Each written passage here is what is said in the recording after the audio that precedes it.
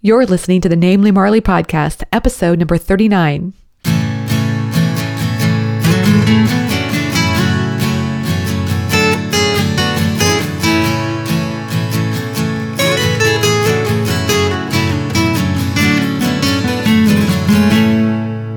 Hey everyone, and welcome to the Namely Marley podcast. I'm your host, Marley. The goal of this podcast is to focus on adding a little creative, healthy, and passion-filled living to your day, every day. Today, I'm talking with Matt Frazier. He's otherwise known as the No Meat Athlete. He's a blogger, author, podcaster, runner. I mean, I'm sure there's a lot more things I could add to that title, but let's just go with that for now. Matt is an inspiring voice in the vegan community, and he talks about his passion for running, but also the way he eats as well, which I would describe as, a very clean plant-based diet. That's because he prefers to eat foods that don't have labels. And I think, wow, if you're struggling with reading labels and you find it frustrating, why not just eat foods that don't have labels? And if you're wondering what that would be, it's typically found in the produce section. So we're talking about cabbage and bananas and lettuce and peppers and all those kinds of things, just fruits and vegetables, nuts that you can buy in the bulk section, things like that. Think about it environmentally. You're not going to have containers that you have to recycle as much, not as much plastic, which is wonderful too. So there's a lot of good benefits to this no label diet. I like it. So if you think that's too tall a task for where you're at right now, I get you. I totally understand. I mean, honestly, I don't think there's a lot of people that go from a standard American diet straight to this very clean plant-based diet overnight. I think there's probably a few that do that, but I don't think that's the common trend. I think what will probably more than likely happen with most people is that you'll go from the standard American diet to maybe adding meatless Mondays in your routine, and then maybe adding another day where you have vegetarian meals. And in fact, for a lot of us, it goes from the standard American diet to a vegetarian diet, and then from the vegetarian diet to a vegan diet that's, very comfort food and easy and relying on a lot of products. And there's no problem with that. That's great. But then from there, progressing to adding more and more plants in your everyday diet, and to the point that you're this, plant-based diet. That's what you're having every day. So I think that's a nice progression to think about, and to not put too much pressure on yourself to just immediately adopt all these things overnight. And I think that actually the same could be true of exercise. Actually, Matt and I talk about that. You don't have to run a marathon next week. Why not start by running around the block? Those small habits, they add up over time. And if you think about it, if you run around the block 2 or 3 times a week, and you do that over the course of the year, you're going to be much better off than if you, decide tomorrow that you have to run a marathon and you're out running like crazy, but then you don't actually keep up with it and then you stop. So, think about it over the course of a year. The benefits that you're going to get from keeping at these small, steady habits is much greater. So, we're going into this time of year where everybody's going to be thinking about New Year's resolutions and goals for improved health. I just think that today's episode is going to be a great primer for you in getting ready for 2017 and doing it in a way that is just going to feel like it's full of some self-discipline, full of achieving some goals that you have in mind related to your health. And I think, because Matt talks about the importance of habits and the profound nature of taking small steps to lead you to these goals, I think you're going to find this to be a really good interview. I was encouraged by listening to Matt, so I hope you will be too. So let's get straight to it. Here's today's feature interview with Matt Frazier.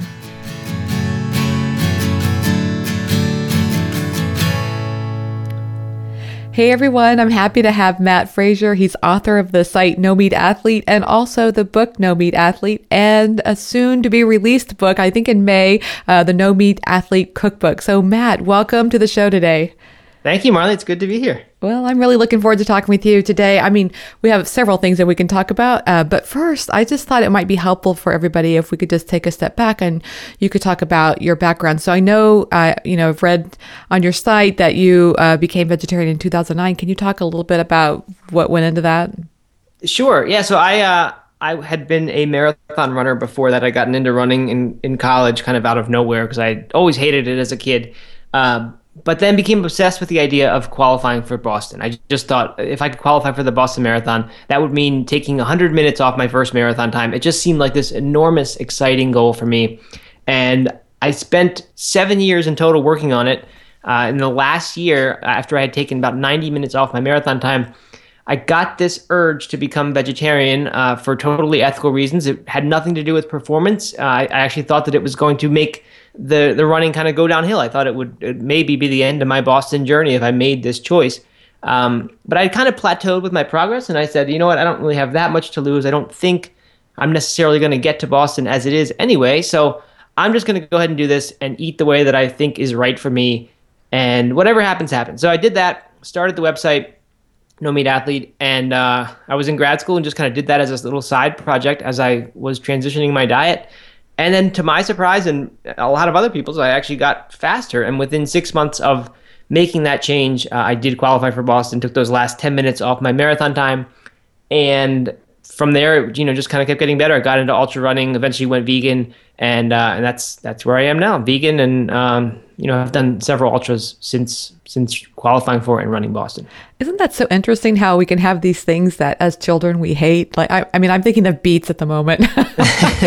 For you, it was running, and then the next thing you know, that you're passionate about them as an adult. Yeah, I mean, maybe there's a reason for that, right? Maybe it's like we had if we hated something when we were little, and I was like that way with tomatoes as well as running. Me too. I hated tomatoes. Yeah, it's like once you get a taste of them as an adult and you have all these new experiences and things to compare it to, and like suddenly it seems good, then it's like really exciting because your whole life you've just ignored it, and it's like this brand new thing in your life. So I think that has something to do with it. At least that's how it was for me with running and tomatoes. What did you study in grad school? I studied applied math, and I got my master's degree, and I was working on my PhD when the website got to the point where I kind of had to make a decision whether I wanted to continue the PhD and go that route or do this and start writing books and do that. So I chose the No Meat Athlete thing, and that it's been the right decision so far.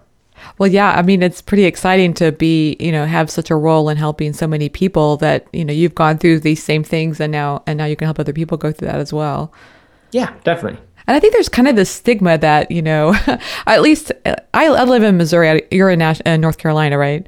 Yep. So in Missouri, there's still this notion that, vegans or vegetarians, whatever, they're kind of the hippie people and kind of weak. So I love that you're bursting that, that stereotype and changing that for all of us.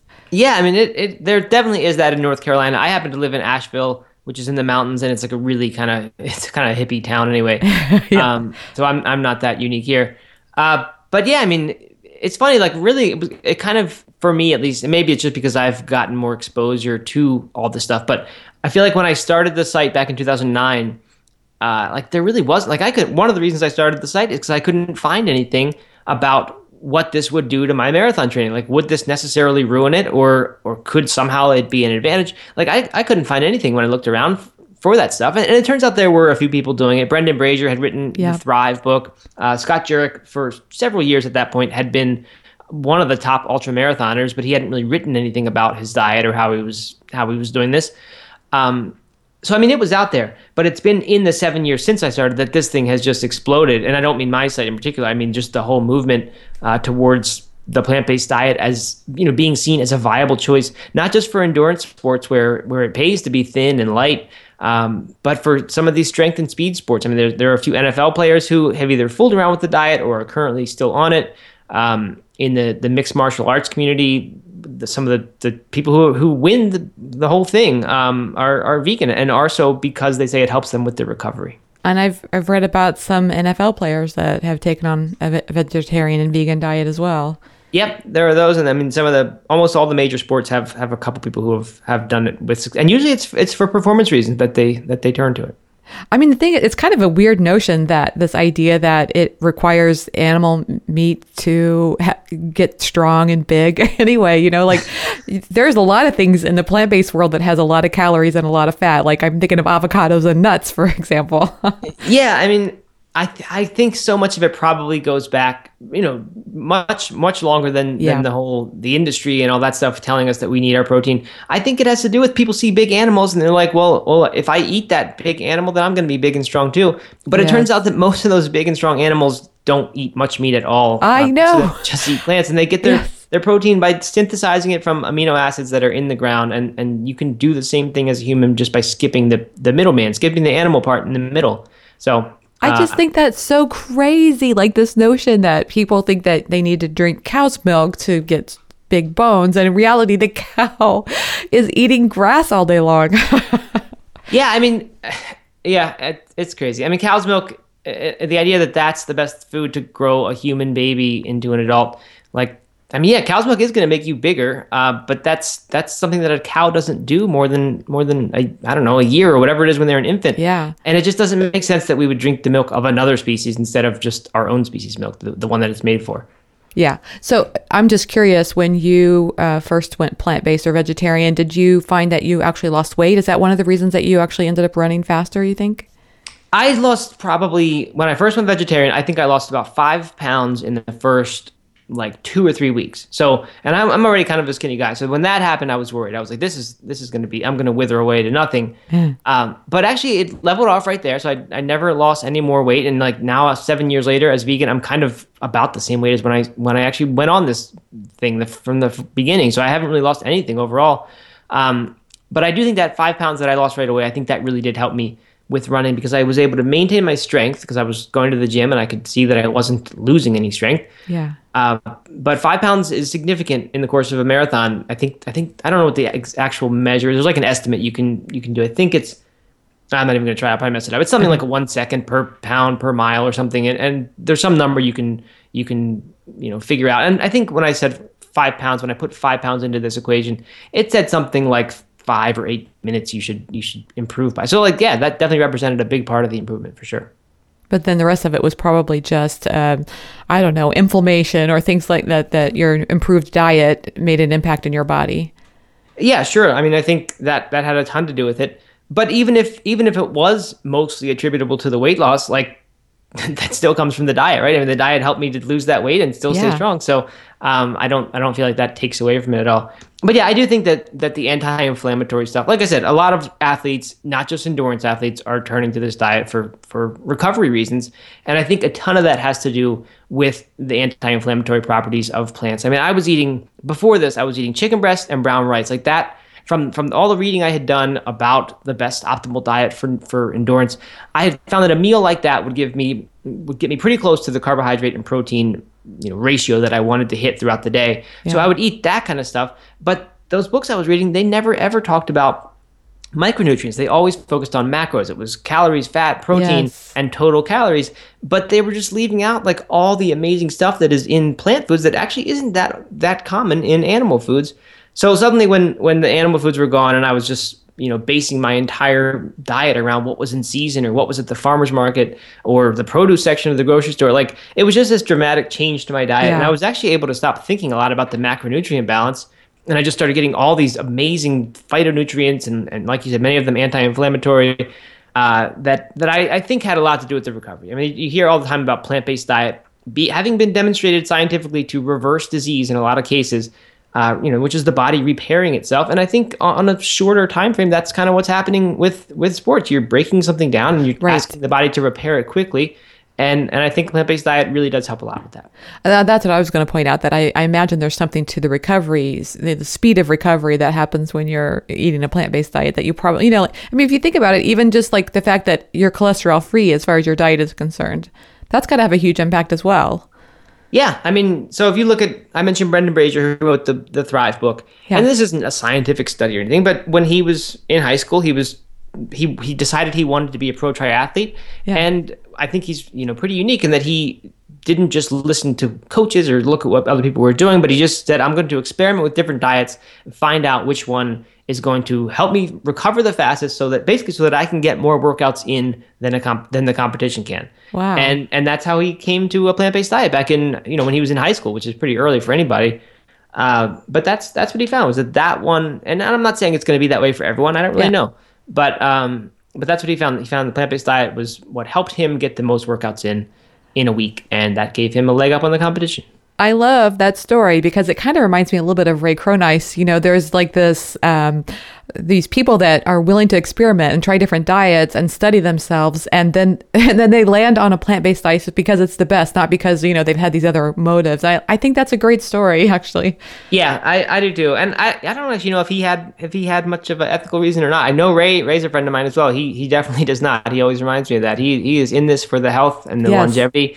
And I think that's a great thing. I think when you get a doctor who can make that claim that they are not ethically motivated, that's a good thing, right? I know vegans always want everyone to be ethically motivated, but I think it does a lot, right? And I think it does a lot for the movement when someone clearly says, "I am not this. I'm just a scientist, and I've made this decision." I think that's really helpful. Yeah, I like that. And I think it's so important. I feel like if we only stick with people who are ethically motivated, we really limit the amount of people who could consider a vegan diet. So for me, actually, I've broken it down to 3 different kinds of vegans. Like there's a plant-based vegan who is probably very motivated about their health. There's what I call like a fearless vegan. It's really more someone that's they're into trying different kinds of food, and they and vegan just fits their lifestyle. And then there's the what I call the convenient vegan, and that's people who are also, maybe they're motivated because of different reasons. Like I have a friend that has a disease, I think lupus, and the doctors recommended a plant-based diet, and that's really been helpful for her. Or, I have another friend that actually got bit by a tick, and as a result, she can no longer eat meat products. Is that crazy? Wow. I know. It's a real, I actually looked it up online. It's a real disease that's out there. And so I think there's a lot of reasons that maybe they're concerned about the environment or whatever. They just like animals and they don't want to, kill them. And so as a result, they still want the foods that they grew up eating, and they don't want to spend a lot of time in the kitchen. So I feel like there's just like ways to include a lot of people in this movement. Yeah, absolutely. Cool. Well, I was going to ask you, so how do you eat today? What does your diet look like at this moment? I think my diet probably might seem boring to some people. It's just gotten so simple. Like I really like cooking, and I used to love cooking. But as I've eaten more and more, my eating has become more and more about whole foods. The emphasis on making food really delicious for me has kind of decreased. It's more just about what's going to be quick and easy and really pack in a ton of nutrition. Like I said, it's all whole foods. We don't typically use olive oil anymore at home even. We just pretty much eat everything unprocessed, which means almost nothing we buy comes in a package or with a nutrition label on it. It's stuff from the produce section, from the farmer's market, sometimes from the bulk food section, the nuts and the oatmeal and things like that. But it's pretty much just foods without packages. Lots of fruits, lots of vegetables. And you say sometimes from the bulk food areas like nuts, so it's predominantly vegetables and fruits, and sometimes you're adding nuts to that? No, I think it's part of my daily diet. It's just we tend to buy those like in large amounts and then have them for a while. So it's not every shopping trip that we need to go there. But yeah, so I try to get that stuff. I try to get lots of fruits, lots of vegetables, nuts and seeds every single day. I make a lot of nut-based salad dressings. Like a tahini dressing or a cashew ranch dressing. Those are my typical salad dressings. And then, I still like cooking a nice dinner now and then. I'll make a pasta dish or a stir fry without oil, of course, but, or rice and beans or tacos. There's all kinds of different things. And especially if you kind of are willing to go out of the American food box and just use kind of different ethnic foods. I don't know. I found that it's really not very hard to eat this way, and you can really get a ton of great nutrition in your body if you just put a little bit of emphasis into it. So like I am trying to get better about some of the things like Dr. Greger has his daily dozen. Yes, I have that app. Do you have that app? I don't even have a smartphone, so I have no apps. But I have his book, and I can leaf through that back of that one. But like so, I don't typically drink green tea. It's not something that I'm just do. I tend to prefer coffee, but because of that, I've made efforts. So nowadays in the afternoon, I'll typically make a cup of green tea or hibiscus tea, just because Greger recommends them. Yep. So I have a lot of little regimens where I try to add these things in that don't necessarily naturally fit in with the way I would typically eat, but I make the effort to just get these little antioxidant boosts. What about sweets? Do you have any sweets in your diet? You know what? The sweetest foods I eat are fruits, and it's not like I've made some huge effort to get there. I just, for some reason, have never really had a sweet tooth. Like, I just don't like ice creams or cakes or desserts. I just don't really eat those things. I have two kids. They're 6 and 3, and they love them, of course. So now and then we'll do some little thing, or my wife will make cookies from a cookbook.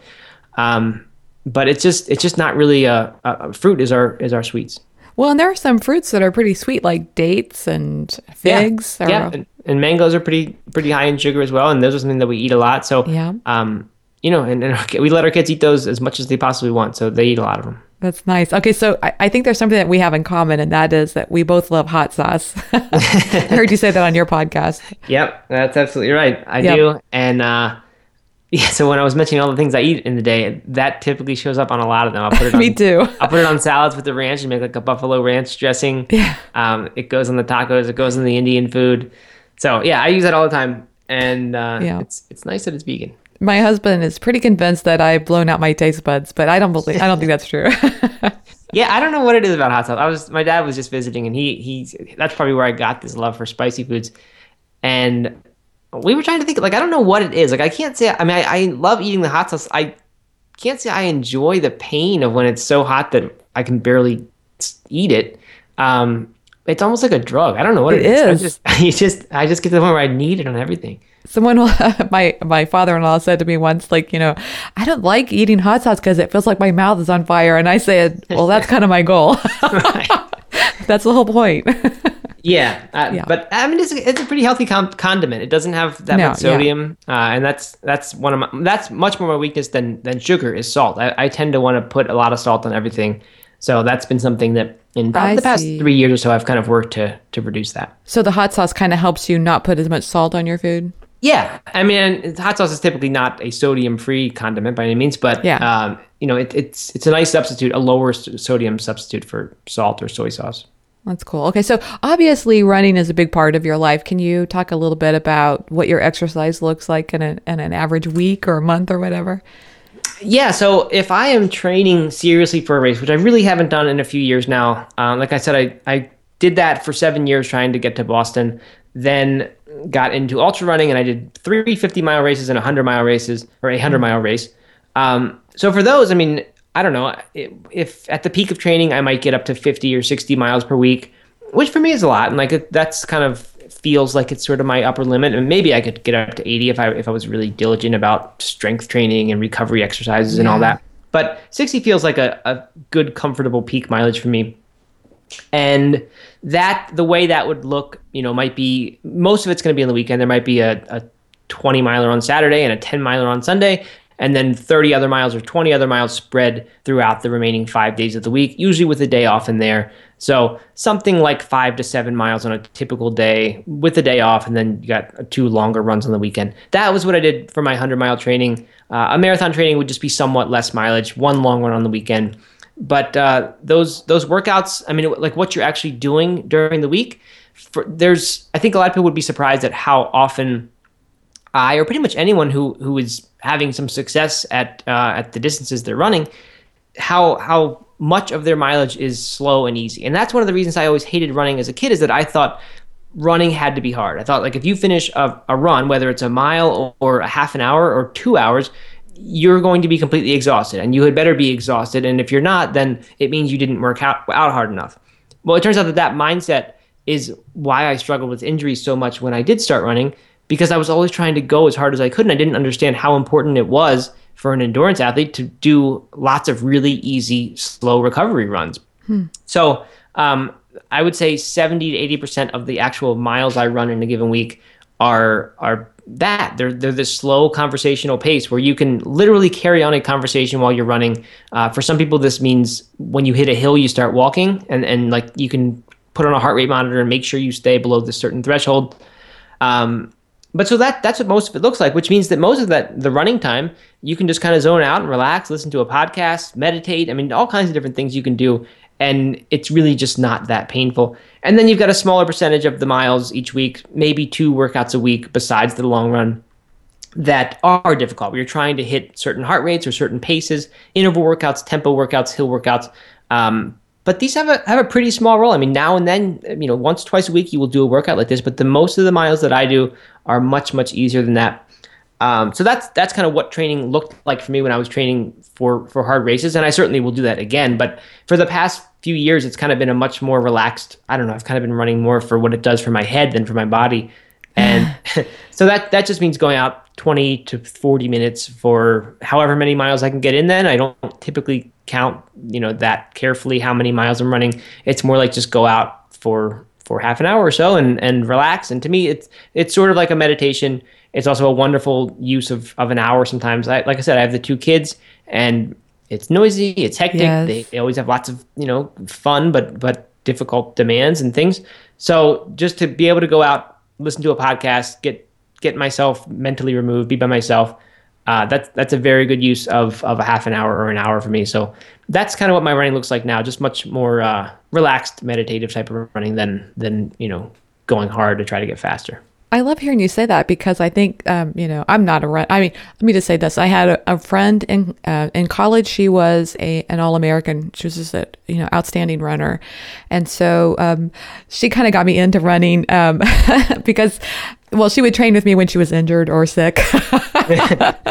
and sometimes we would run these races together. There were others of us together too, but she would win the 5K and then she would come back and finish mine with me to warm herself down. Yeah. So I'm not a fast runner at all, but I do kind of I have enjoyed running at different times in my life. And so like lately I have this 4-mile loop that is around my house. And so I just kind of do this, what feels natural of kind of running and walking. And so hearing you say that makes me feel like I can still include myself in the running group. Yeah, absolutely. I mean, I think there's this big thing about running that it has to be fast, and everyone is reluctant to call themselves a runner because they're not fast enough. And I just think that's just ridiculous. I mean, I don't know, for long term, the thing that's going to be sustainable and maybe the thing that's going to be even healthier than really going hard and getting your body into this acid state and burning all these carbohydrates is the nice, slow, fat burning run. I just think, I don't know, I think it's much more sustainable and stresses your body somewhat less. And I think probably for longevity, that's a good thing. So there's absolutely nothing wrong with running slowly. So, speaking of Ray Cronise earlier, I've listened to him talk a few times about exercise, and, he went through that time where, he doesn't eat for days at a time. And then during that time, he's not exercising a lot. And so it just kind of got me thinking. And also I think with winter coming up, like right now it's easy to get out, and I'm wondering like, how am I going to do this over the winter? And I just kind of wonder like, what is the purpose of exercise? And then hearing you talk about that it's really more mental than anything is really, I mean, I'm curious, can you talk a little bit more about that? Yeah, I mean, I do think it has a strong mental benefit to it. And I think maybe that's dependent somewhat on the type of person. I mean, it's clearly, I think, linked to and it's sort of a nice antidepressant exercise. I think it's a pretty well-known thing, anti-anxiety. Yeah. But I don't mean to imply that exercise doesn't have a lot of really good benefits for health and longevity. The distinction that Ray makes a lot is that yes, exercise is a very healthy activity to do, but it's really not the way to lose weight. I mean, it might contribute in a small way to weight loss. It also might not. It also might contribute in a small way to weight gain. So people like Ray are really coming around to the idea that weight loss is so much about diet. Yeah. Maybe 80-90%. He's even pointed out in one of his papers, I think he just referenced another study where they showed that the way the amount of miles that a person actually walks in this modern, supposedly sedentary society is actually really similarly, or maybe it's not miles walked, but the amount of calories burned in a day is really similar to what our ancestors from tens of thousands of years ago did. So it's although we are pretty sedentary and we do sit all day, which is going to breed health problems, of course. It's not that we're burning that many fewer calories throughout the day. It's more that we're just eating an immensely larger amount than we ever ate before. So, as Ray has taught me, it's exercise is a really healthy activity. There's lots of things that it does that are great for your body, can help to fight cancer, can help, with muscles, all kinds of things that it can do just in the long term that are great. But it's not really a weight loss thing. So do you find that you're sedentary during the day as well? I mean, I'm just curious, do you have a standing desk? Or how do you kind of counteract that? Yeah, I mean, it's something that I'm constantly trying to be better about. I have a desk that goes up and down. It's called a Varidesk. VAR, VARI desk, which is really nice because it can move up and down. The first time I tried to make myself a standing desk out of like concrete blocks and putting my table up in there, I realized like 2 hours into the day that I really wanted to sit. So I kind of just stopped working because I wanted to go sit on the couch. So the Varidesk was nice because I could put it up and down. So just I could kind of ease my way with like a smaller steps approach, basically, to building this standing habit. So yes, I do that. I don't like right now I'm sitting because sometimes I sit and there are a lot of things that I tend to do better. Like I have trouble if I have to sit down and write something, maybe I have to write a 1,000-word article. Yeah. I have trouble doing that while I'm standing. It just feels like one extra obstacle that makes it easy to procrastinate to do. So, I go up and down throughout the day, but I kind of think more important than that, like, because you can also stand unhealthily. You can balance on one leg, which is a tendency a lot of people with standing desks do, is they end up standing on one leg and just doing this weird kind of weight shifting thing. So I think it's just way more important that you move throughout the day as much as possible. So I'll usually do a workout in the middle of the day. I've got the kids, so they keep me moving around, picking stuff up off the ground. I mean, all that stuff is good, but I don't pretend at all that it's ideal. I mean, I think ideal would be if we all lived and gardened outside all the time. That would probably be a much better lifestyle. Yeah, that sounds great. I think it would be wonderful. So you talk a lot about habits. It's one of the things that you talk about on your site, and I'm just curious, like, how can people use, I mean, the information is here, we're talking about Ray Cronise, we're talking about Dr. Greger, we've also talked about Dr. Fuhrman and his great advice on diet. So people have the information they need, but yet some, I can even say for my life personally, I am pretty good on my diet. However, I like the dates, or I like, you can easily overeat too many nuts or whatever. Like, what is your tip on habits and how to have the best habits in your life? I mean, that's a huge topic. I know. I think the place that most people get it wrong, and I am no different, is they tend to want to go, they don't have patience, basically. They want to go all in, all at once. They decide they're going to make a change. They get inspired to make a change, or they realize they need to make a change for some reason. And they're not really able, like, people will say, like, everything in moderation, but they're not really able to truly moderate and stick to it. So what they end up doing is trying to go all in and do everything. And they say, I'm going to become vegan overnight, or I'm going to, go totally low-fat diet overnight, or paleo overnight, whatever they're trying to get to.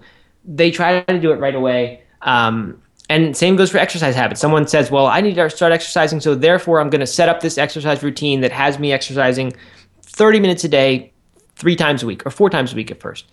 And what happens is this lasts for a week or 2 weeks, and then your willpower is strained, and then something happens, some sort of event happens that causes you to miss your thing. Maybe your friends are going to happy hour or something, and you're supposed to be doing your workout. You pushed it off till Friday, and you skip it because you just can't. You literally don't have any more willpower. You have drained that willpower resource, and then because you had this sort of perfectionist mindset, then everything's out the window, and you're done, and you never go back to the gym again, or you completely go off your diet. So I think way, way better than that for most changes is to take a much smaller steps approach and say, like, I don't need to get here overnight. It's okay if it took me a year to get to these really good habits, that would be fine, because my life hopefully is going to be way more than a year long. And I'm way better off like building a really solid foundation, getting there really gradually, so in a way that doesn't tax my willpower. And like, having the patience, having the restraint to say, okay, my tendency is I want to go to the gym 30 minutes a day for 4 days a week. So I think that's what you're supposed to do. But what I'm going to do is start with just 5 minutes this first time, or I'm just going to go out the door and run around my block for 2 minutes. And I'm going to do that every day for this first week. And that will be success. Just running around the block, which takes 1 minute. For most people, that's not enough. So they won't really do it. They want to do more than that. But if you can get yourself to just do that, you're not going to be making any physical changes. Nothing is going to change physically about you, but you will begin to start reinforcing this habit in your brain that, first of all, says, I trust myself. When I say I'm going to do something, I actually stick to it, which is not the experience most people have when they say they're going to do something. Most people have the idea that if they say something, they're probably going to fail at it pretty soon. Mm-hmm. So first of all, this reinforces the idea that when I say I'm going to do something, I actually do it. Second of all, it actually is just building this habit loop. It starts, especially if you put it after a certain trigger, like right when you get home from work, or right when you wake up, or maybe right after you eat lunch. I mean, who knows when it is in your day, but if there's some activity that always happens every day at a given time, and you say, when this happens, that's my trigger to now go outside and run around my block. Then you've started to develop this thing in your brain that's going to make it way, way easier and way less taxing on your willpower when the next week you say, okay, now I'm going to go around that block twice. And gradually, for as long as you can, or as long as you don't miss a day, and if you miss a day, I would recommend you stay where you are and try to get a full weekend before you increase it. You're just gradually doing this, and the willpower is not being taxed. It's not a hard thing to do because it's not a big increase in the amount of effort you're putting out. And in that way, if you give yourself a month or even 6 months, that's how you build up to really working out consistently a lot. There are exceptions. People who are really, really motivated to do something where there's a lot of intrinsic motivation, not someone trying to get them to do something or not feeling like they should do something. They can make the all in, all at once approach stick sometimes. You can do that if you have enough initial excitement about it and you can kind of, hang in there as your willpower drains. But I think for most people, when it's a change that you're not that excited about making, but you feel like you need to, I think that smaller steps approach is the smarter one. It almost feels like, I don't know if you agree with this, but it seems like if you needed to make some big life changes, that starting with the exercise might be the better one to start with, and then just to focus on your diet. Would you agree with that? I think it depends a lot on the person and what you're trying to do. I mean, in fact, if someone needs to make big life changes, and that may go even beyond their physical health, I would say the most important thing you can do is start carving out a little bit of time to do an activity that you actually enjoy each day. It doesn't have to be a physical thing. It could be just reading a book. Like what is the activity that you say, if I only had 30 minutes more at the end of each day and I had no obligations during that time, what would I do with that time? And you can't say just rest and do nothing, because that doesn't count. But like what activity would fulfill you, would make you really excited about making other changes so that you can, do more of this activity. For some people that might be yoga, for some people maybe it's running, for some it might be playing an instrument, maybe it's reading a book. I would say that's the very first thing. Just get yourself out of this space where it seems like we have all these obligations throughout the day and there's no time left for ourselves. I would say get used to treating yourself well. Once you've done that, I don't know. I think it really probably depends on the person. I would say go with the one that is more exciting to you between food and exercise, the one you are dreading the least. Because like I said, that willpower, things that drain your willpower, that's kind of your enemy in the beginning of making any sort of habit changes. And momentum is your friend. So I would say whatever's the thing that's going to be easiest for you to feel like you're succeeding at, I would change that first and then move on to the next one. That's cool. So willpower is easily drained and momentum is your friend. So try to stick with the momentum side of things. Yeah, right. Yeah, the more times you can successfully do something, and hopefully, I mentioned having the trigger and then doing the action. If you have some sort of reward at the end of that, and that could be as simple as marking on a calendar, like a little X on your wall that says, I did this thing this day. Every time you get one of those X's, you're reinforcing this habit. So the more of those successes you can get, the more this is becoming an automatic thing that doesn't even take any willpower. So it's really like a race. It's like, will your willpower drain first, or will it become a habit first? And I think that's the reason to kind of choose the things that are easier in the beginning. So what about people who are wanting to make changes to their diet? I mean, I think that's probably one of the hardest things to do. And how do you recommend creating habits around that?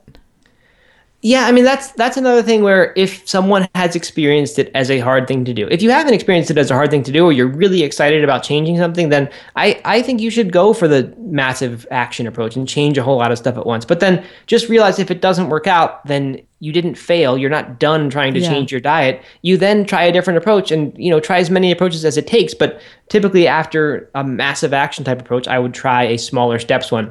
And if you're someone who has failed in the past, then maybe starting with the smaller steps is the smarter thing. There are a couple ways to do it. I mean, I think like you're going to figure out some sort of diet that you're trying to get to. And for not everyone's going to say that for them it's a plant-based diet. I'll use that as my example just since for me that's kind of what it was. And for a lot of people, I think it is the right choice. But like, so Meatless Monday is a perfect starter type habit. Like if you could actually get yourself to stick to something rather than saying, and I get so many emails from people who say, I've tried to make my family go vegan, but as soon as we start doing it, we get 3 days in and it's like suddenly we're out of planned meals, we're out of prep meals, and we just fail after 2 or 3 days. So the answer to that is just really make just one day a week that you are going to do really well on. And that way you can spend the whole rest of the week or however many days it takes before that day actually preparing so that you get that day right. Going to the grocery store, prepping your food, having the recipes in mind, whatever you can do to make sure that day is set up for success. And once you can do it for one day, then, add another day that's 3 days later in the week. So now you'll be doing 2 days a week, each 3 days apart. Yeah. And you get to the point where where you can handle each of those things. And once you know what it is to do a successful day, I think you're more able to add more and more days on there. Another approach to it would be, try to do something on a daily basis. And this will probably form a habit faster because it's a daily action. You get that daily momentum happening. But just, set a time in the day that you're going to do really well until. So it might start out as I'm going to get breakfast right. Like breakfast is going to be the meal that I absolutely nail. And I'm going to prepare for that. And I'm going to make sure that every night my breakfast for the next day is set. I know what I'm going to do. And for a lot of people, a smoothie is like a nice start to that. I know not everyone these days is on board with smoothies as the ultimate health food. But I think it's a really, really good starter. It's a really good kind of way to get started with taking in lots and lots of good micronutrients in something that's going to fill you up and taste good. It's just a really nice way to start. So if that's where you need to start with, I'm going to start each day with a smoothie instead of, the eggs and bacon or the McDonald's or whatever it was that was before. Like that's wonderful. And then once that gets to a point where it is no longer creating friction in your life, no longer draining any willpower, then you can say, okay, now I'm going to make this good healthy eating last through lunch. And now I'm going to plan a big salad with beans and a dressing. Doesn't have to be nut-based dressing at first if that's just like too far for you to go. But whatever your picture of a healthy lunch is on whatever your ideal is that you're aiming for, like say now I'm going to stay that way through lunch. And then once that's comfortable, you can make it go through your afternoon snack. And then, some people will never do dinner. There's a good group of people called Raw Till 4, and they eat raw foods all day. And then at 4:00, they eat cooked dinner.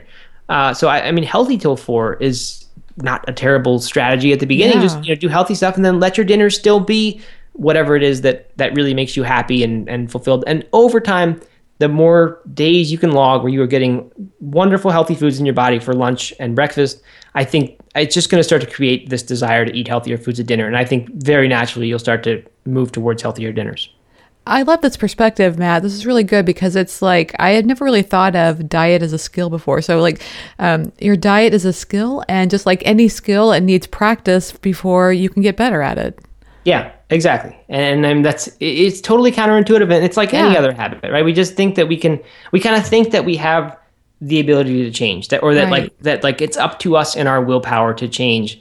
But you can actually be smart about it, and you can do things that have been proven to work better. And typically that means lessening the drain on your willpower. Like the more you can lessen the drain on the willpower, make the steps smaller and easier, the more likely you are to succeed.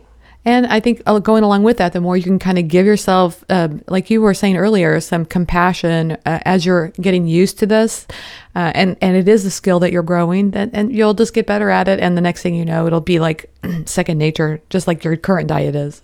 Yeah. And I mean, one final thing about it on that note about giving yourself compassion is that this smaller steps approach, it doesn't breed perfectionism the way that the I'm changing everything at once approach does. So with that approach, when you have said, okay, today's the day that I draw the line and from now on I'm different, then as soon as you fail at that, like as soon as one day comes up when for whatever reason things didn't align in your favor and you just gave in, then it feels like I completely failed. Like I had this new identity and now that has been proven to be a lie and it's false and I'm just going back to how I was before. Then it's like, oh, well, I messed up today, so I might as well just like have a pie for dessert.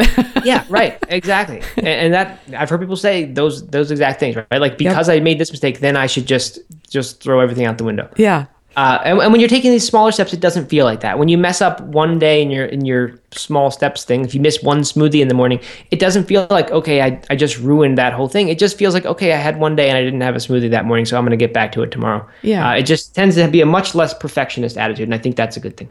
And I think what would be really cool about that day is if you did mess up and miss that smoothie in the morning, observe how you feel, like kind of think, well, yeah, you know what? I actually feel better on the days that I have the smoothies. Yep. And then, okay, I said that would be the last thing I said, but here's one more thing. One of the best skills you can have in changing any sort of habit is set up a little meeting with yourself. It could be whatever's a non-busy time for you when you know you can keep this meeting. And maybe it's a Sunday afternoon and you say, I'm going to sit down at 3 o'clock on Sunday afternoon with myself and a pen and paper. And I'm going to say for 10 minutes, here's the stuff. Here's how my habits change went this week. And on Wednesday, I didn't eat the healthy breakfast and lunch that I said I was going to eat. And here's what happened. And here's how I can make sure I'm ready for that next time, because it's going to happen again, whatever situation caused that. Here's how I can be more ready for that. Just as if you only committed to that, this check-in period that said every Sunday I'm going to check in and see how I did with this plan to eat healthier. You can't go too many of those Sundays writing down, I did terrible, I didn't do anything, yes, I'm going to start next week. You just can't do that over and over without finally actually making the change. So I think setting up a little bit of accountability with yourself is a really, really useful thing to do. Oh, that's great. Great stuff. And in fact, if you could have an accountability partner, that's even better, right? Yep. Someone else you're talking to. Absolutely. And it's not the same as just announcing on Facebook to your friends saying, hey, I'm changing my diet, because it turns out that can actually lessen your chances of success, which most people don't realize. Yeah. But if you actually get someone, if when you make that Facebook post, you say, hey, I'm looking for someone or a few people who want to do this with me, like do their own habit change along with me changing my thing. And we're going to meet on these certain days, maybe even every day, have a little Google Doc that you check in with each other on, or even a friendly wager between each other. I mean, just something where you're not the only one who knows about it when you mess up. Oh, this is great stuff. I'm sure this is going to be so helpful to so many people. So, hey, Matt, anything new coming up on the horizon for you? I know you've got a new book coming up. Yeah, I mean, that's kind of the big thing. It's called the No Meat Athlete Cookbook. It will be out next May with a good publisher who did the Forks Over Knives book, who I'm really excited about. That's really the big thing. There's not a whole lot else. I'm trying to sort of that's relax a lot. It definitely is a lot. I've got a few speaking events and things. Speaking at the Remedy Food Conference in Atlanta in November, doing a vegan running retreat at this place called the Stanford Inn in October. So you could find those things if you just Google No Meat Athlete and the name of that event. But no, I'm trying to just, I don't know, be a dad and husband and have fun at home. And blogger too, right? Yeah, trying to do all that. Okay, so a couple of fun questions here at the end of the interview. So what's one food item you can't live without? Oh my gosh, I think I already said hot sauce, so that's not hot sauce. It's not hot sauce. Wow. I've got hummus. Hummus is a good one. I absolutely have to eat hummus all the time. It's just such a good food. We get a nice oil-free version from this company that makes it in Asheville.